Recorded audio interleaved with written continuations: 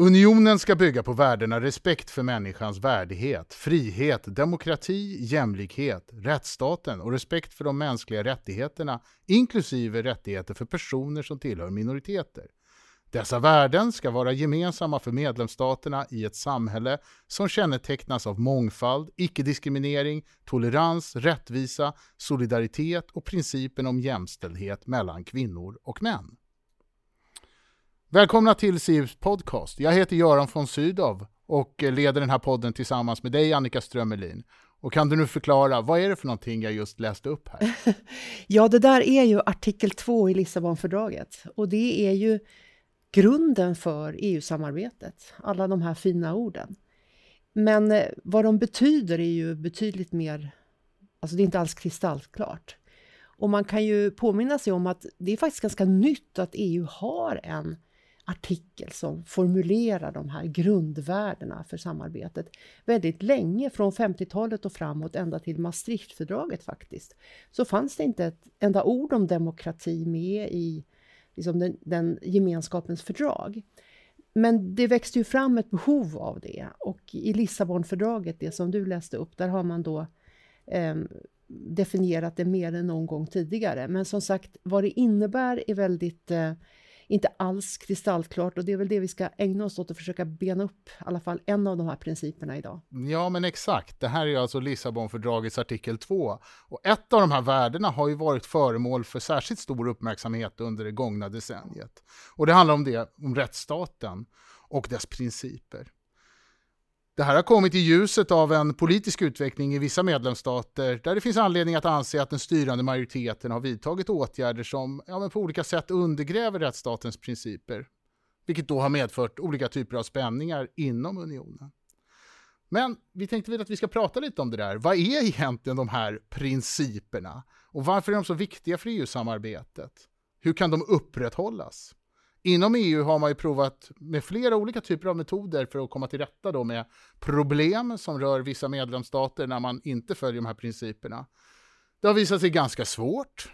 Det senaste tillskottet i den här verktygslådan som EU har, det handlar ju om det här med villkorsmekanismen. Det vill säga att man ska kunna villkora utbetalning av gemensamma medel i förhållande till att de här principerna upprätthålls. Men man kan ju fråga så här då, vad är det som talar för att den här mekanismen ska vara mer framgångsrik än de tidigare man har prövat? Ja, om detta ska vi prata, och vi är väldigt glada då att ha med oss här som gäst i dagens podd Anna Södersten. Anna är forskare i juridik här vid SIEPS, och hon har skrivit mycket om de här frågorna, och den senaste analysen som Anna skrev, den heter Villkorsmekanismen, sista halmstrået för EUs rättsstatsprincip. Den publicerade vi i somras och finns precis som alla andra SIEPS-publikationer tillgänglig på vår hemsida. Varmt välkommen hit till podden, Anna. Tack så mycket. Ska vi börja kanske med det där i grunden? Va? Vi har pratat om alla de här värdena finns. Och när det gäller just då rättsstatens principer, hur ska man säga att de definieras lite mer i detalj inom EU? Och någonstans också, varför liksom är de här principerna så viktiga för EU-samarbetet som du ser det? Ja, kortfattat kan man säga att rättsstatsprincipen innebär att den offentliga makten ska vara bunden och begränsad av rättsregler. Och det är ett begrepp som man kan hänföra tillbaka till antikens filosofer. Men det finns ingen entydig definition av vad den innebär, utan det varierar faktiskt från en tid till en annan och från en rättskultur till en annan. Man brukar ändå tala om att rättsstatsprincipen har en hård kärna som alla är överens om. Och det är bland annat då att domstolsväsendet ska vara oberoende och opartiskt i förhållande till den styrande makten. Att det ska finnas krav på rättslig förutsebarhet, och det ställs upp förbud mot godtycklighet. Så all offentlig makt ska utövas under lagarna. Och den här hårda kärnan, den har formulerats i rättspraxis både från EU-domstolen och från Europadomstolen i Strasbourg. Och från då dokument upprättade av Venedigkommissionen kommissionen som är en del av Europarådet. Och jag kan tillägga att sedan i år finns det också en definition i EUs lagstiftning som alltså EUs institutioner har kommit överens om. Ja, just för att rättsstatsprincipen anses så viktig så har man då skrivit in den i artikel 2 i EU-fördraget som du läste upp här inledningsvis. Och det innebär ju då att alla medlemsstater har förbundit sig att respektera den. Den finns också med, då förutom i artikel 2, en rad andra fördragsbestämmelser. Vikten av rättsstaten betonas exempelvis i EUs stadga om de grundläggande rättigheterna och i bestämmelser som rör EUs internationella verksamhet. Det framgår till exempel då att EU ska sträva efter att föra fram rättsstaten i resten av världen. Sen så finns det också med bestämmelser i EUs fördrag om att stater som önskar bli EU-medlemmar gäller då det för dem då att de respekterar och främjar rättsstaten. Och för befintliga medlemsstater så finns det andra procedurer som jag ska prata mer om en stund. Men jag kan tillägga också att även om rättsstaten nämns i EUs fördrag på en rad ställen så är ändå utgångspunkten att EU till stor del förlitar sig på att alla medlemsstater delar de här grundläggande värderingarna om demokrati, mänskliga rättigheter och rättsstat. Så det förutsätts att alla medlemsstater respekterar rättsstatsprincipen. Och varför kan man säga någonting så att det finns så att säga både en hård kärna, det finns tydliga hänvisningar i fördragen. Och vad är det som gör att det är så alldeles särskilt viktigt, eller man anser att det är så särskilt viktigt för liksom EUs funktionssätt att de här principerna efterlevs? Ja, det finns flera skäl till varför det är en fråga som är av yttersta vikt för EU-samarbetet. Och för det första kan man väl säga att det är en stor del av EUs lagstiftning bygger på ömsesidigt förtroende mellan medlemsstaterna. Så ett exempel är den inre marknaden som inte kan fungera om rättsstatsprincipen sätts ur spel. Det handlar också om ömsesidigt erkännande av domar från nationella domstolar. Ett exempel då är den europeiska arresteringsordern, som ni säkert känner till. Det innebär att en person som har begått brott i en medlemsstat ska kunna överföras till en annan medlemsstat för att lagföras där. Och en sån överföring kan ju inte sägas vara möjlig om man inte kan lita på att det finns oberoende domstolar och att rättegången kommer att vara rättvis. Och just på den punkten, där har det ju också hänt saker. Både på Irland och Nederländerna har domstolar där vägrat att tillämpa arresteringsorden. Och när det har gällt misstänkta från Polen och sagt att vi kan inte göra det för att domstolarna i Polen är inte längre oberoende. Så där kan man ju se att det har haft en väldigt konkret följd att Polen inte anses följa rättsstatens principer. Men du, får jag ställa en fråga till dig som jag ofta får. Jag vet inte vad du säger om det. Kan man tänka sig att rättsstatens principer efterlevs i ett land som inte är en demokrati? Jag skulle säga att rättsstatens principer och demokrati och även mänskliga rättigheter är tätt sammanknutna. Det går liksom inte att separera rättsstaten från demokrati eller mänskliga rättigheter. Så att ingen demokrati utan rättsstat och vice versa. Helt enkelt. Så att det ena förutsätter det andra. Men det man kan säga också det är ju det att liksom medlemsstaterna äger så att säga rätten att definiera sin egna konstitutionella ordning. Så att säga som du säger, det finns ingen entydighet exakt hur man tillämpar rättsstatens principer. Samtidigt så ska det i grunden då fungera på ett sätt så att till exempel har oberoende domstolar. Nu har vi sett då under en period när det har framförallt i förhållande till 2 medlemsstater varit då föremål för den här diskussionen kring huruvida de fortfarande följer de här rättsstatens principer. Och det har ju då framförallt handlat om situationer i Polen och i Ungern.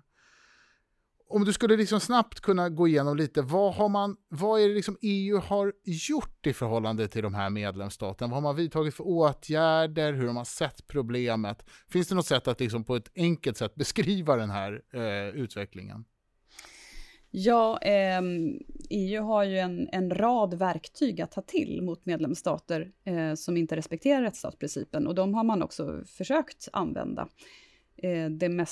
Man kan säga att de här verktygen kan sägas ha både mjuka och hårda inslag. Alltså mjuka därför att de handlar om dialog mellan medlemsstaten i fråga och EU, och hårda därför att de handlar om att sanktionera medlemsstater på olika sätt. Det mest centrala verktyget kan man ändå säga finns i artikel 7 i EU-fördraget. Och den fördragsartikeln handlar om att skydda EUs värden i artikel 2 som du nämnde då inledningsvis. Och i artikel 7 finns det då egentligen då 2 olika förfaranden. Det ena är ett sanktionsförfarande som ska tillämpas då en medlemsstat allvarligt åsidosatt EUs värden. Och det här förfarandet kan resultera i att en medlemsstat drabbas av någon form av sanktion. Till exempel då att medlemsstaten förlorar rösträtten i ministerrådet. Vilket alltså innebär att den medlemsstaten inte får vara med och utforma EUs lagstiftning. Men det här förfarandet kräver enhällighet i Europeiska rådet för att man ska kunna tillämpa det. Och i den allmänna debatten då brukar det hävdas att det här förfarandet inte fungerar eftersom Polen och Ungern då förväntas backa upp varandra. Och därför har det här förfarandet då aldrig tillämpats. Sen så har vi ett förebyggande förfarande i artikel 7 och det ska användas då det finns en risk för att en medlemsstat åsidosätter EUs värden. Och det här förfarandet ställer inte upp några sanktioner utan det innebär då endast att en medlemsstat kan bli officiellt utpekad i ministerrådet. Och för att tillämpa det här förebyggande förfarandet då krävs en majoritet på 4/5 av medlemsstaterna i ministerrådet. Men inte heller det här har man lyckats uppnå. Det har inletts i 2 fall. Kommissionen har aktiverat det mot Polen och Europaparlamentet har aktiverat det mot Ungern. Och ministerrådet har hållit i utfrågningar men man har fortfarande inte efter flera år då kommit att rösta i frågan. Och orsaken till det sägs vara att det finns en alltför omfattande respekt mellan EUs stats- och regeringschefer då, som undviker att då i allra största möjliga mån öppet kritisera varandra. Du Anna, det där förfarandet har jag följt lite grann eftersom du säger kommissionen inledde ju det första förfarandet och försökte få det till något slags beslut i rådet. Och det var ju ganska mycket diskussioner och som du säger utfrågningar. Men som sagt det blev ju ingenting. Skulle du säga att efter det som har hänt då så har kommissionen liksom medvetet bytt spår och tänkt att det här är ingen väg framåt och så har man ju börjat istället använda de rättsliga möjligheter som kommissionen har att inleda överträdelseförfaranden och det har man gjort flera gånger. Skulle du säga att det är en reaktion här emellan? Det är svårt att säga om det är en reaktion men det är ju tydligt i alla fall att kommissionen använder de rättsliga förfarandena som finns på ett sätt som man inte har använt tidigare. Man använder sig av domstolen genom så kallade överträdelseförfaranden mot en medlemsstat. Och det här är så kommissionen som kan inleda ett sådant överträdelseförfarande. Och det innebär att om en medlemsstat inte rättar sig efter kommissionen så kan kommissionen dra frågan vidare till EU-domstolen. Och hur har det gått? Kan du beskriva lite alla de här fallen som har hamnat i domstol när det gäller de här 2 länderna som vi talar om mest nu, Ungern och Polen? Vad har du sett där? Det är framförallt Polen som man har väckt såna här överträdelseförfaranden mot. Det är för närvarande 4 överträdelseförfaranden som har väckts mot Polen just vad gäller rättsstatens principer. Och Polen har hittills blivit fälld i 3 av de här överträdelseförfarandena. Domstolen har tagit ett tillfälligt beslut i ett 4:e och Polen kommer då förmodligen att bli fälld även där.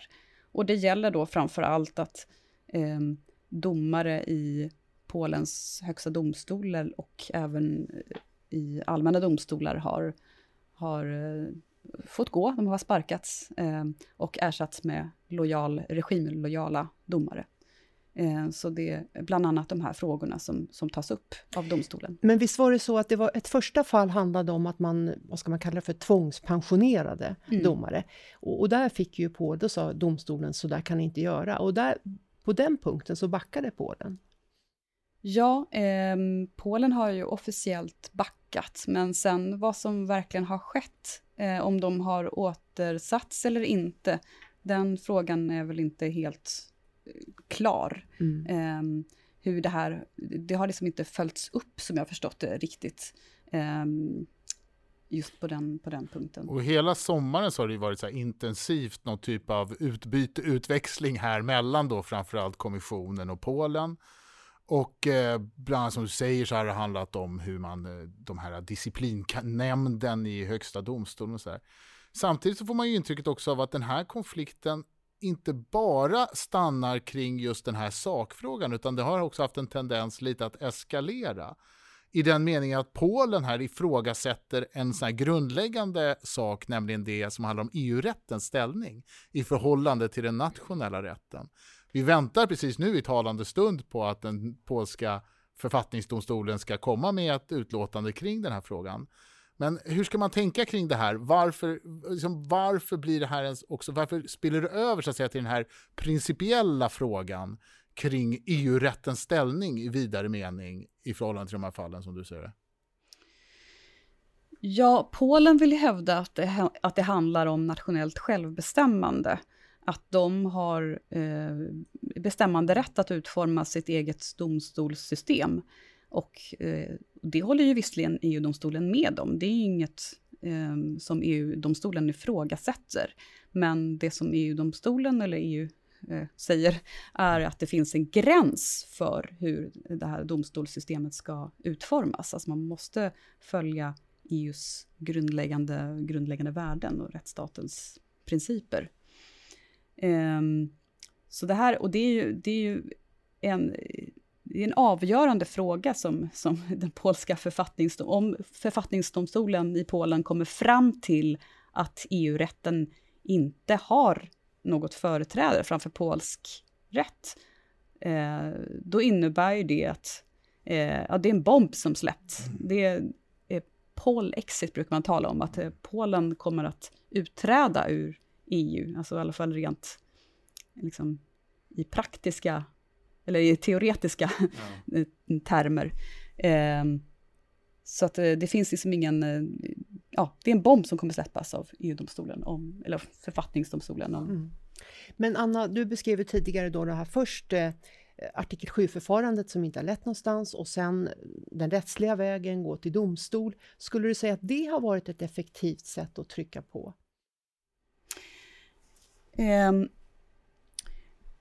Den rättsliga vägen att använda sig av EUs domstol, vi har nog kanske inte sett helt fullt ut följderna av det, utan det är liksom en utveckling som fortfarande pågår.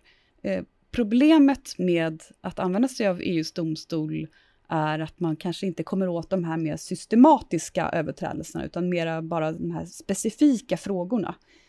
Och det befaras också att Polen då, och Ungern också, om de skulle ifrågasättas i EUs domstol, att de bara gör kosmetiska ändringar som inte har någon verklig effekt. Och allt det här du har beskrivit nu, det har ju också lett till en politisk reaktion. Sverige bland annat, Frankrike och andra länder har ju då liksom försökt hitta andra vägar och försöka få medlemsstaterna att följa rättsstatens principer. Och det som du skriver om i den här senaste publikationen från i somras, som du kallar villkorsmekanismen, det är ju ett sådant försök då att om nu inte artikel 7 fungerar, inte den rättsliga vägen liksom är tillräckligt effektiv, då hoppas man pengar ska vara ett påtryckningsmedel. Så kan inte du beskriva nu den här villkorsmekanismen? Vad är det här för förordning och hur har den kommit till? Ja, villkorsmekanismen, det är en förordning som innebär att EU helt enkelt villkorar budgetmedel. Och för att kunna aktivera den, så, det vill säga sanktionera en medlemsstat, så räcker det med att det finns en risk för att EUs medel påverkas. Men det finns också en formulering att EUs medel måste påverkas eller riskera att allvarligt påverkas på ett tillräckligt direkt sätt. Så det är ju frågan om de här formuleringarna i hur de kommer att tolkas sen. Det krävs också att några specifikt uppräknade aspekter berörs, till exempel att myndigheterna fungerar väl när det gäller genomförandet av EUs budget. Och vad gäller utredning och åtal för bedrägerier och korruption. Och effektivt samarbete med EUs byrå för bedrägeribekämpning och europeiska åklagarmyndigheten. Det finns en rad specifika aspekter som också måste beröras eller uppfyllas. Och själva förfarandet går till så att det är kommissionen som först underrättar den berörda medlemsstaten. Och då har medlemsstaten möjlighet att komma med synpunkter och också ge förslag hur den ska komma till rätta med problemen. Och om kommissionen därefter kommer fram till att medlemsstaten bör sanktioneras, så ska då kommissionen lägga fram ett förslag för ministerrådet som fattar beslut med kvalificerad majoritet. Och sen kan EU då anta en rad olika åtgärder mot en medlemsstat. Det kan handla om att EU håller inne med betalningar, att betalningarna hävs helt eller delvis. Tanken då det är att det är medlemsstaterna som ska hållas till ansvar.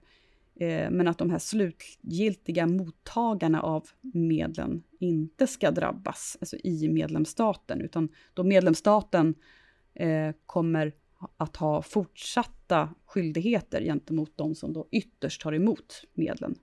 Så det här är ett ganska långt förfarande, tycker jag det ser ut som säkerligen kommer att ta flera månader. Dessutom har den ju inte trätt i kraft. Du beskriver ju hela tillkomsten här och just nu är det ju så att Polen och Ungern har ju vänt sig till domstolen och vill att domstolen ska pröva det här. Och så ska kommissionen utarbeta någon form av riktlinje för hur det här ska tillämpas. Men du beskriver ju också tillblivelseprocessen där det hände saker med den här förordningen och när det till slut landade då i de högsta politiska ledarnas knä, Europeiska rådet, stats- och regeringscheferna förhandlade om det här. Och då var det ju en sån här jätteladdad förhandling där det också handlade om EUs långtidsbudget. Och då infördes en hel del förändringar inte förändringar utan man uttryckte sig i slutsatser, i formuleringar som har tolkats som att det är så här man ska tillämpa den här förordningen. Och en av de förändringarna var ju som du nämnde här, det här med att det ska vara tillräckligt klart att det finns ett samband här om det är korruption eller missbruk av pengar för att man ska kunna använda sig av det här sanktionsinstrumentet. Och en annan sak är att det tycker jag var intressant att när kommissionen kom med förslaget då hette det här en förordning om rättsstatens principer. Men nu är det ju en fråga om att skydda unionens pengar. Så det har ju blivit en betydligt mer begränsad förordning. Och du säger ju att du tycker att de högsta politikerna fick ett finger med i spelet här är problematiskt på olika sätt. Du kan berätta hur du ser på det där. Ja, det jag är kritisk mot det är ju att då Europeiska rådet som består av EUs stats- och regeringschefer har överskridit sin befogenhet genom att tala om hur den här förordningen ska tolkas och tillämpas. Och ändrar i praktiken i förordningen på det sättet. Så den ändrar EUs lagstiftning. Men Europeiska rådet har ju ingen lagstiftande makt. Det står i EUs fördrag, utan Europeiska rådet har bara möjlighet att ta fram övergripande riktlinjer för EU-samarbetet, men ska alltså inte delta i själva lagstiftningsarbetet. Och faran med det här, det är ju att den institutionella balansen rubbas. Så det här är ju en roll som kommissionen, rådet och ministerrådet och Europaparlamentet har, men som Europeiska rådet då har tagit sig. Och en annan fara är också att det här förfarandet institutionaliseras, det vill säga att det blir ett sätt som EU kommer att använda sig av även framöver. Det här är liksom inte gängse sätt som EU ska fatta beslut på. Mm. Så, och då ruckar det lite på just att stats- och regeringscheferna går in på ett område där de normalt sett inte har att göra. En annan sak som är lite udda där, det är just att man hänskjuter frågan till EU-domstolen i förväg så att säga, för att pröva den här nya förordningen. Och det håller man nu på att titta på och de ska väl komma här mot slutet av året antagligen med sina tankar kring den här frågan. Men samtidigt så vet vi ju att den här återhämtningsfonden, som det var ju en del av det i de här förhandlingarna, vi vet ju att kommissionen ännu inte har godkänt just Polen och Ungerns planer, de här nationella planerna. Alla länder ska ju lämna in nationella planer för att få ta del av återhämtningsfonden. De andra ländernas planer har godkänts i huvudsak. Så det kan man ju ena sidan då tolka som att man faktiskt redan i någon mening börjar tillämpa. Och om jag förstår saken rätt så säger kommissionen att den här nya förordningen, ja, den är redan i realiteten tillämplig, det vill säga att den ska kunna börja gälla från början av detta innevarande år. Och Europaparlamentet har ju tryckt på väldigt mycket just i den här frågan.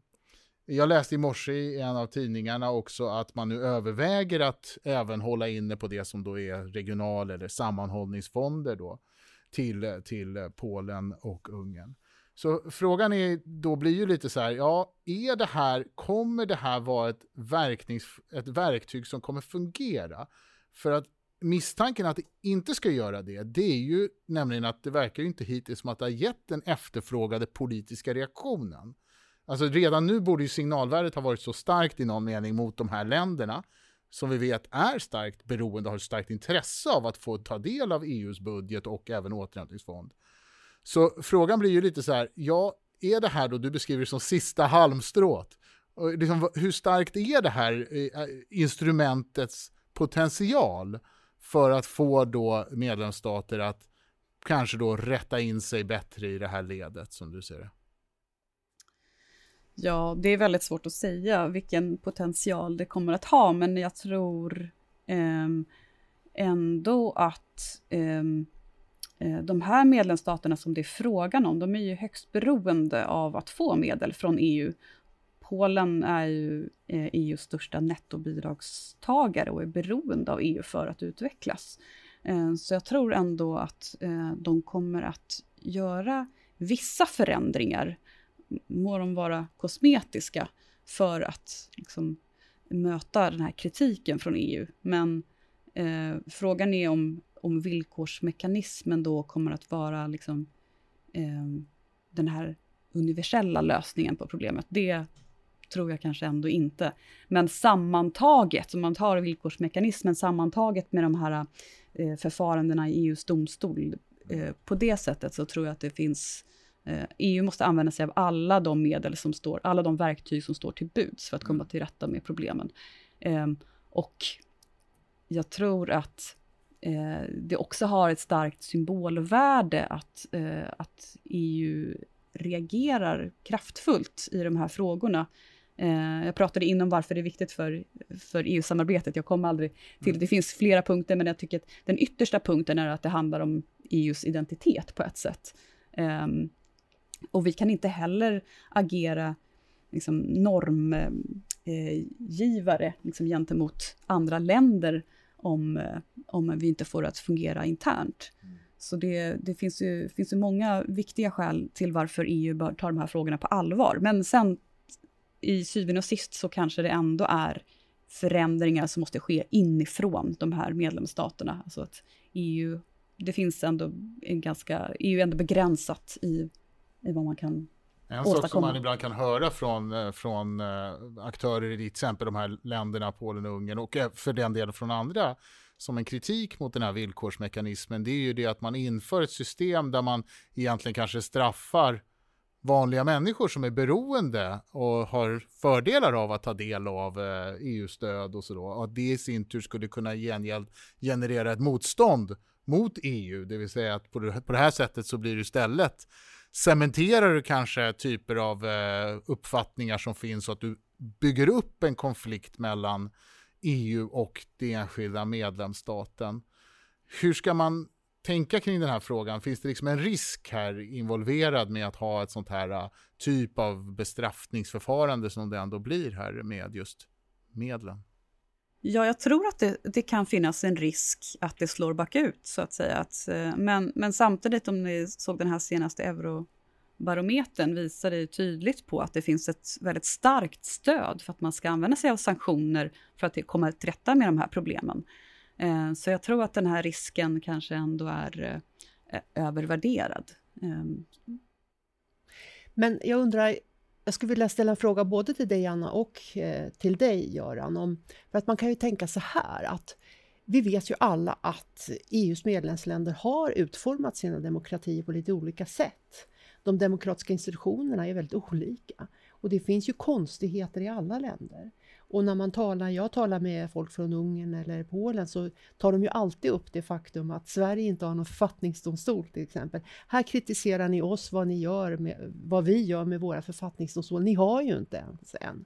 Och så vidare. Om man går ner och tittar hur de olika systemen fungerar, så kan man ju bli väldigt förvånad ibland. Så att det är ju inget strömlinjeformat system EU i de här frågorna. Men nu håller man på att närma sig det. Man på något sätt måste närma sig, eftersom två länder går så tydligt emot och inte godkänner de definitioner som har på något sätt vuxit fram. Så man kan ju undra lite grann, hur kommer det här sluta? Ska EU komma in på ha liksom regler för hur de demokratiska institutionerna ska se ut, och var går gränsen där? Nu vänder jag mig till statsvetaren här. Nej, men det visst, absolut. Det här är ju en relevant fråga, och den har ju anförts även till exempel av Polen, när man brukar peka på att EU bygger på vad man säger är en slags konstitutionell pluralism. Det vill säga att länderna styrs i enlighet med sina författningar, och man har olika, av historiska och andra skäl, ett visst sätt att organisera den offentliga makten. Allt från vilka valsystem man har till just reglering mellan de centrala statsorganen, och så ligger ju liksom grunden i EU-samarbetet, att det är ett samarbete mellan självständiga medlemsstater som överlåter viss befogenhet till EU-nivån. Så det är klart att där finns det en balansgång, och det ser olika ut. Nu har man väl kommit en bit på vägen på flera sätt, kan man väl säga. Dels så har det ju, genom att man har gett, som Anna beskrev innan, lite mera kropp till vad vi menar med rättsstatens principer. Ett sätt att göra det har ju varit att förhålla sig just till hur vi granskar medlemsstater när de blir kandidatländer, när de ska bli medlemsstater, det som är Köpenhamnskriterierna. Att där har vi ju haft en stark granskning av hur en tilltänkt medlemsstat ska organisera sig. Utmaningen har ju varit, vad händer sen när de är medlemmar? Det är ju det vi pratar om här nu. Vad händer när någon går åt fel håll? Och nu har man ju här tydliggjort lite bättre från EUs sida att nej, man kan inte regrediera från den här nivån som man hade som medlemsstat.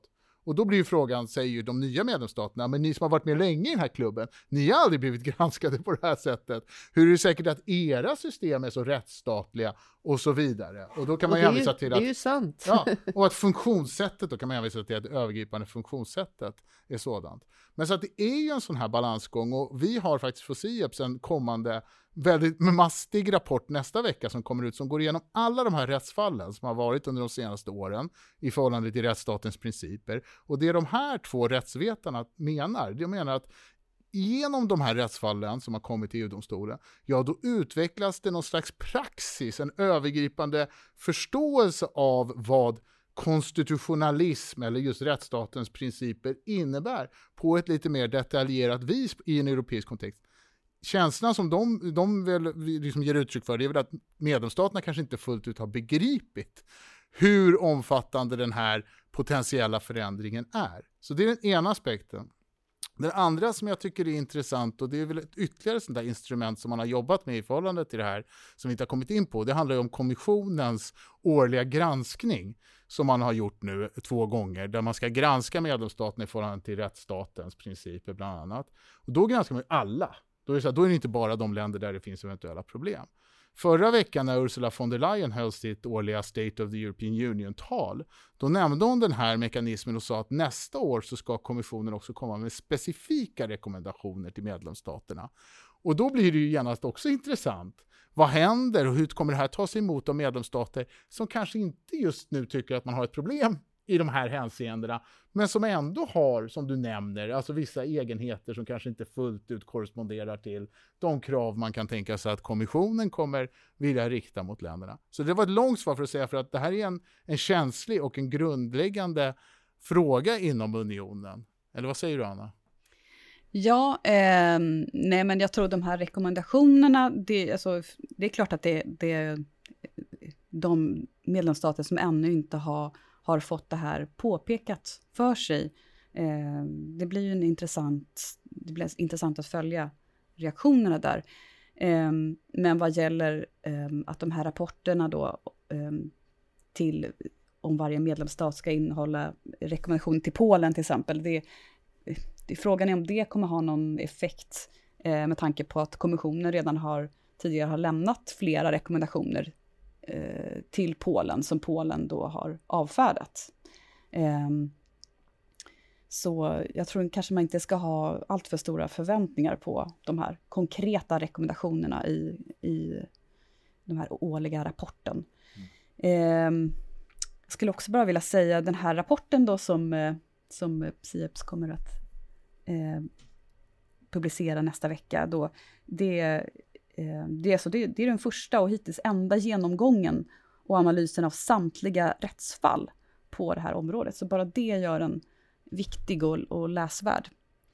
Och det är ganska många mål som nu har nått EU-domstolen. Och det är inte bara såna här överträdelseavgöranden som vi pratade om tidigare, utan även en lång rad så kallade förhandsbesked. Alltså att det är frågor som är ställda av nationella domstolar, som till exempel då polska domstolar, till EU-domstolen om hur EU-rätten ska tolkas. Och där har EU-domstolen tagit tillfället i akt att precisera vad rättsstatsprincipen innebär. Och jag skulle också vilja säga att den här rapporten är intressant därför att författarna beskriver utvecklingen i EU-domstolen som en konstitutionell revolution. I den bemärkelsen att artikel 2 i EUs fördrag, som alltså då fastställer EUs värden, kan ge upphov till rättsliga skyldigheter. Tidigare trodde man att det här bara var någon slags programförklaring, men nu kan man alltså visa att man kan alltså använda sig av artikel 2, dock i kombination med andra specifika fördragsartiklar. Men man kan använda sig av den i EUs domstol. Det är ju otroligt intressant. Det här är ju någonting då som händer i Luxemburg, i EU-domstolen, som ju, jag tror inga EU-politiker har någon som helst grepp om att här utvecklas en rättslig syn på vad artikel 2 betyder. Vi började med att säga, Göran, att vad är det? För att jag kommer ihåg att med bakgrunden till artikel 2, det var ju det konvent som tillsattes i början av 2000-talet. Och det var ju jättemycket diskussioner om till exempel det här med jämställdhet. Den svenska delegaten Lena Hjelm-Wallén drev det där till exempel. Och det var ju inte alls givet. Så att det var ju enormt mycket diskussioner. Och sen blev ju det där det konstitutionella fördraget som ju Frankrike röstade nej till och Nederländerna röstade nej till. Så det överlevde ju inte. Men del av den här artikeln överlevde ju in i Lissabonfördraget. Men att domstolen sen skulle på något sätt sitta och tänka, vad betyder det här nu? Konkret i detalj. Det hade man kanske kunnat förstå om man kan liksom hur EU-rätten utvecklas, men jag tror ändå att det här som du beskriver nu, Anna, som en revolution, det är nog inte uppenbart för så många än. Nej, det kunde man nog tänka sig om man vet hur det har gått till i tidigare faser i europeisk integration också, att en del av det som kanske är lite otydligt i de principiella överenskommelserna sen fylls med ett visst innehåll, inte minst genom just att saker och ting landar i EU-domstolen. Så nu har vi pratat om både EUs värden, vi har pratat om rättsstatens principer och även de här mekanismerna och metoderna som EU har börjat eller ska tillämpa för att komma till rätta med de här problemen. Om vi börjar närma oss då någon slags avslutning här, Anna, om du tittar nu på hela den här, vi har tittat på den här paletten, vi har tittat på vidden av problemet, om du spanar framåt nu, vad ser du som de stora avgörande liksom skären för hur den här frågan kommer hanteras och utvecklas inom EU framöver? Ja, men jag tror det ska bli intressant att se vad den polska författningsdomstolen säger om EU-rättens företräde framför polsk rätt. Men jag tror det ska också bli intressant att se hur villkorsmekanismen kommer att fungera. När EU-domstolen väl har sagt sitt och kommissionen har utarbetat sina riktlinjer, det är först då vi kommer att få reda på hur den kommer att fungera. Och jag tror att många har stor förhoppning till villkorsmekanismen och det ska bli intressant att följa just den biten. Men bra, då kommer vi väl ha anledning att återvända till att diskutera de här frågorna, villkorsmekanismen, rättsstatens principer och den politiska utvecklingen inom EU flera gånger framöver. Då är det bara för mig och för Annika att tacka dig så mycket, Anna Södersten, för att du kom hit och gästade oss i Sieps-podden. Tack så jättemycket. Roligt att vara här. Ja, Annika, vad tar vi med oss från den här diskussionen? Ja, men jag tycker att det är väldigt tänkvärt allt det Anna redogör för här. Och det är ju lite komplext. Alltså det är faktiskt inte så lätt att förstå alla de här olika processerna som pågår och hur de kopplar ihop till varandra. Men det jag tänker är väl att bakom det här lite tekniskt komplicerade så handlar det om väldigt grundläggande värden. Som sagt, det du inledde med här med artikel 2. Det handlar om demokratin, hur den ska fungera och vad demokratin betyder för samarbetet i EU. Och egentligen är det kanske inte så konstigt att det är en väldigt laddad debatt om de frågorna, eftersom EU består av olika länder som har väldigt olika historia, som har väldigt olika, liksom som sagt har byggt upp sina demokrati på olika sätt, olika relation till vad de här värdebegreppen egentligen står för. Så det kanske man ska tänka på när det laddar till, att det är mycket känslor och mycket historia i allt det här också. Verkligen, och precis som ofta så är ju saker och ting i utveckling inom EU. Så att när såna här situationer uppstår så betyder det också någonting för EU som politiskt system. Att man till exempel närmar sig då gemensamma definitioner av begrepp eller till och med att man utrustar unionen med nya instrument. Det kan man ha olika uppfattningar om de är bra, om de är nödvändiga, om de är tillräckliga. Och den diskussionen lär fortsätta. För den som är intresserad så är det alltså fullt möjligt att ladda ner Anna Söderstens senaste analys om villkorsmekanismen och rättsstatens principer. Och jag vill gärna återigen flagga för den här kommande publikationen, så håll utkik på SIEPs hemsida efter en lång rapport som handlar om rättsutvecklingen inom det här området. Men med det så är det bara för oss att tacka och så hörs vi snart igen.